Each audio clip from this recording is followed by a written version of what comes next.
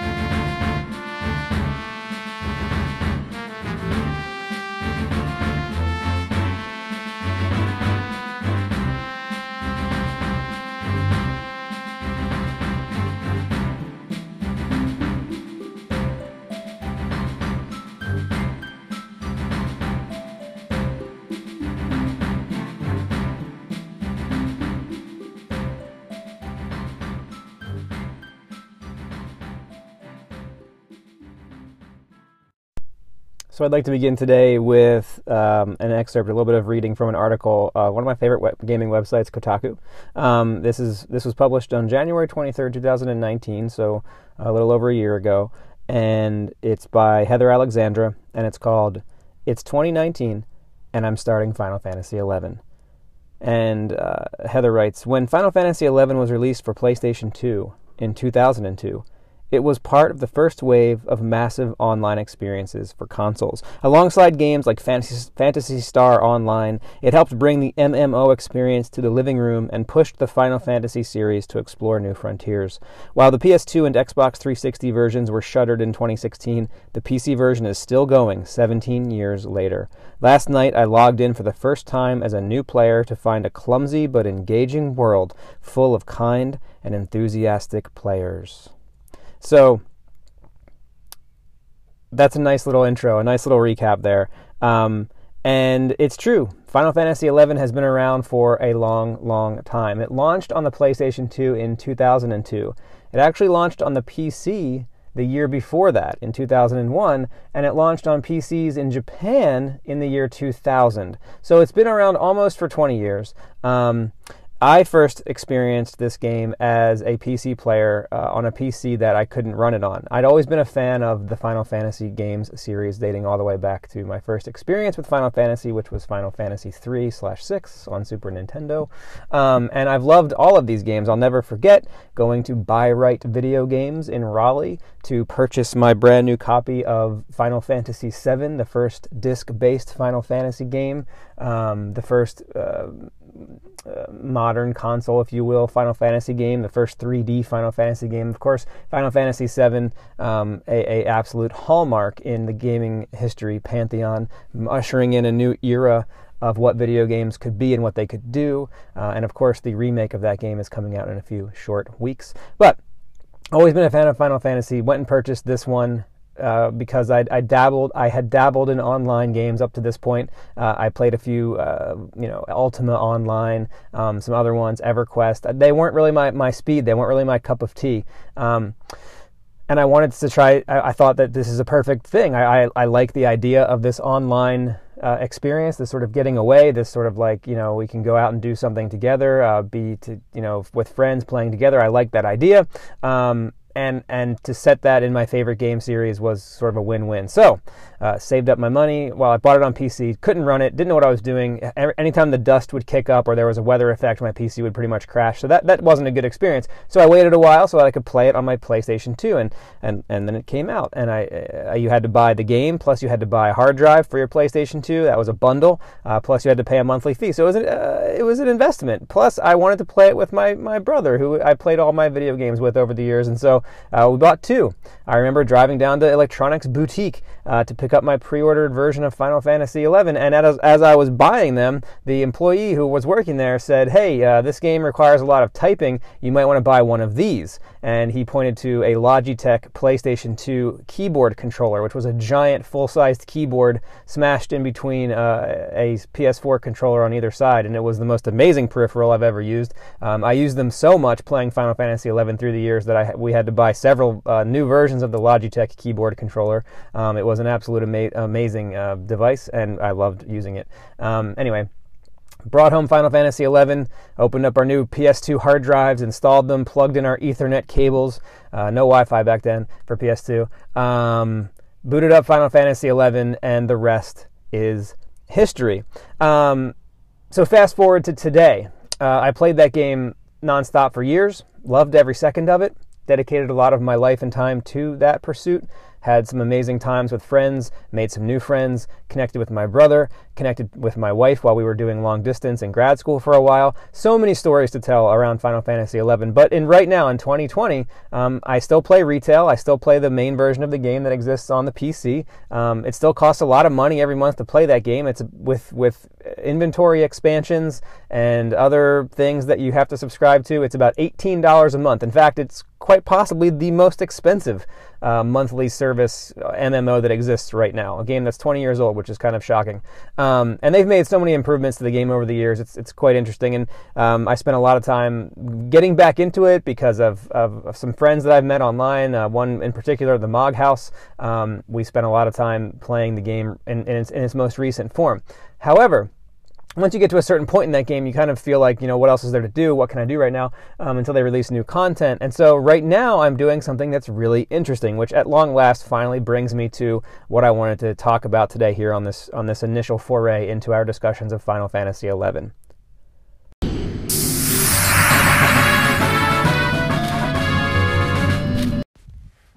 Just this week, I've restarted my Final Fantasy XI journey from square one on something called a private server.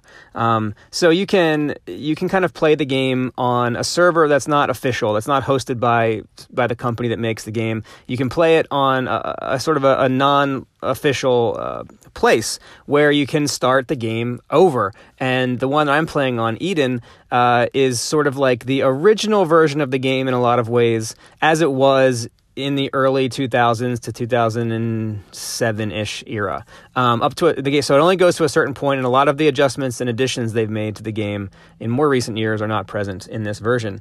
So I recreated my character, and I've started from scratch, from square one. It's an interesting confluence of events right now for me, and this is kind of what I wanted to talk about today. As everyone knows, we're in this crisis of the coronavirus, and my job, my career is a teacher. I'm a teacher. I teach at a university. I teach writing.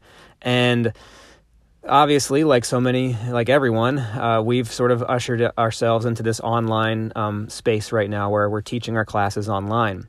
I've always been a proponent of online education. I've spent a lot of my career honing my skills with technology and my pedagogy around online teaching so that I could be an effective online teacher. And I've championed the cause of online writing instruction with my colleagues and with my university and with other folks my whole life, my whole career.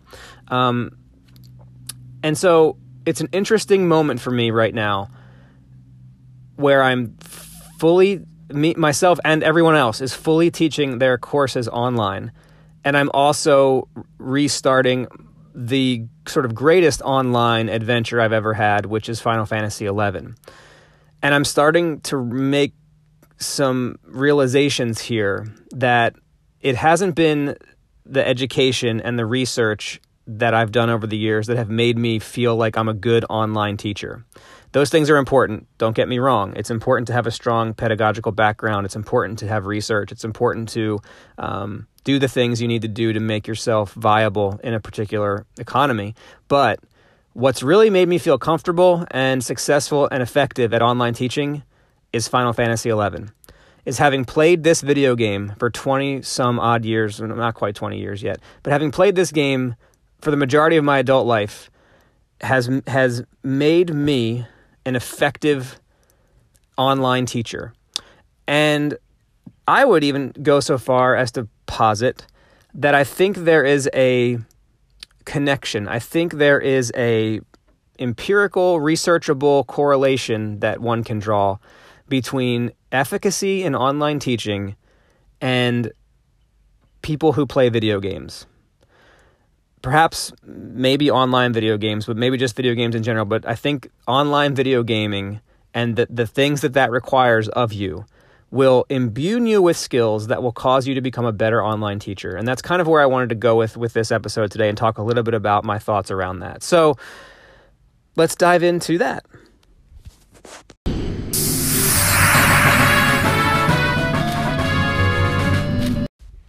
Allow me a moment to describe to you what Final Fantasy XI was like in its early days. This was a game released out of Japan. It was a famous video game franchise rooted in Japanese culture and ported, localized, revised, redone in a way to be made available to Western audiences. That was always one of the things that appealed to me so much about Final Fantasy and 11 and others, is that it had a certain cultural sense to it that was unlike the games that were being produced in America. And this always appealed to me. I loved it. One of the starkest examples of this is the way that Final Fantasy XI embraces mindfulness and slowness in a way, and the journey over the destination. I find that a lot of modern video games, especially games released in the West, are very much focused on the end game, on getting to the point, getting somewhere so that you can do something else. Final Fantasy XI was never really about that. Just from the way it was designed and built, it's very much more concerned with what it feels like to journey, to make this journey. It's very concerned with sort of taking your time. It's very concerned with making the world feel big because you're so small in a way. That was just something that was ahead of its time. The world of Final Fantasy XI circa 2002 just felt like it was this endless, expansive horizon with something new waiting for you if you could just make it past the next hillock. If you could just make it to that next area, if you could just make it over that bridge or across that waterfall, there was something waiting for you there, something mysterious and unknown. What you have to remember, too, is that this was kind of the time before the internet really started to get to take off in a major way. And so there wasn't a lot of resources online to figure out how to play this game or how to do things or how to accomplish quests or goals or any of that. There were no how-to videos on YouTube. There were no guides to be found on Wikipedia. You could buy like an Atlas strategy guide, which had some useful tips in it. But for the most part, you were really figuring things out on your own. It was very much a process of, you could do two things. You could run around and try to figure it out by yourself, or you could reach out to the other people who were playing the game and ask them for help and see if someone in the game had already done something that you were trying to do, and maybe they could offer you some advice. Now, the interesting thing about that is that this game, as I mentioned, was primarily coming out of Japan, and so a big majority of the player base were players who were not English speakers. They were Japanese speakers. The game, again, ahead of its time, had a built-in auto-translate feature whereby you could type in a word like hello, hit the tab button on your keyboard, and it would bring up an auto-translate menu for you, where if you selected the word hello from the auto-translate menu, it would present that word in the appropriate language for whichever language the other players were using. So there was this great system of communication built into the game that allowed you to communicate in writing, in text, to other players, no matter their language. Now, this often resulted in challenges with trying to figure out strategies or asking for the right thing or trying to get your message across. And it was one of the most endearing qualities of the game through all these years is this notion that your audience, your people that you're trying to work with are perhaps a little bit less accessible, and you have to adjust some of what you're doing to make the people that you're trying to interact with understand you in a better way. So this is what Final Fantasy XI was like back then. It was very much a mysterious thing. There wasn't a lot of information. There wasn't a lot of tutorials or guides on how to do anything. And it was an audience of players that were all trying to achieve the same goals, but often had a lot of struggles communicating with one another. It was also a thing that was very mindful and very slow, and it took a long time to learn the mechanics of it. It took a long time to learn how to be successful in the game world. It took a lot of trial and error, a lot of dying, if you will, with high penalty. You would die and you would lose a lot of experience points. You would lose a lot of progress, if you will. And so there were risks, there were stakes involved with most of the things that you were doing.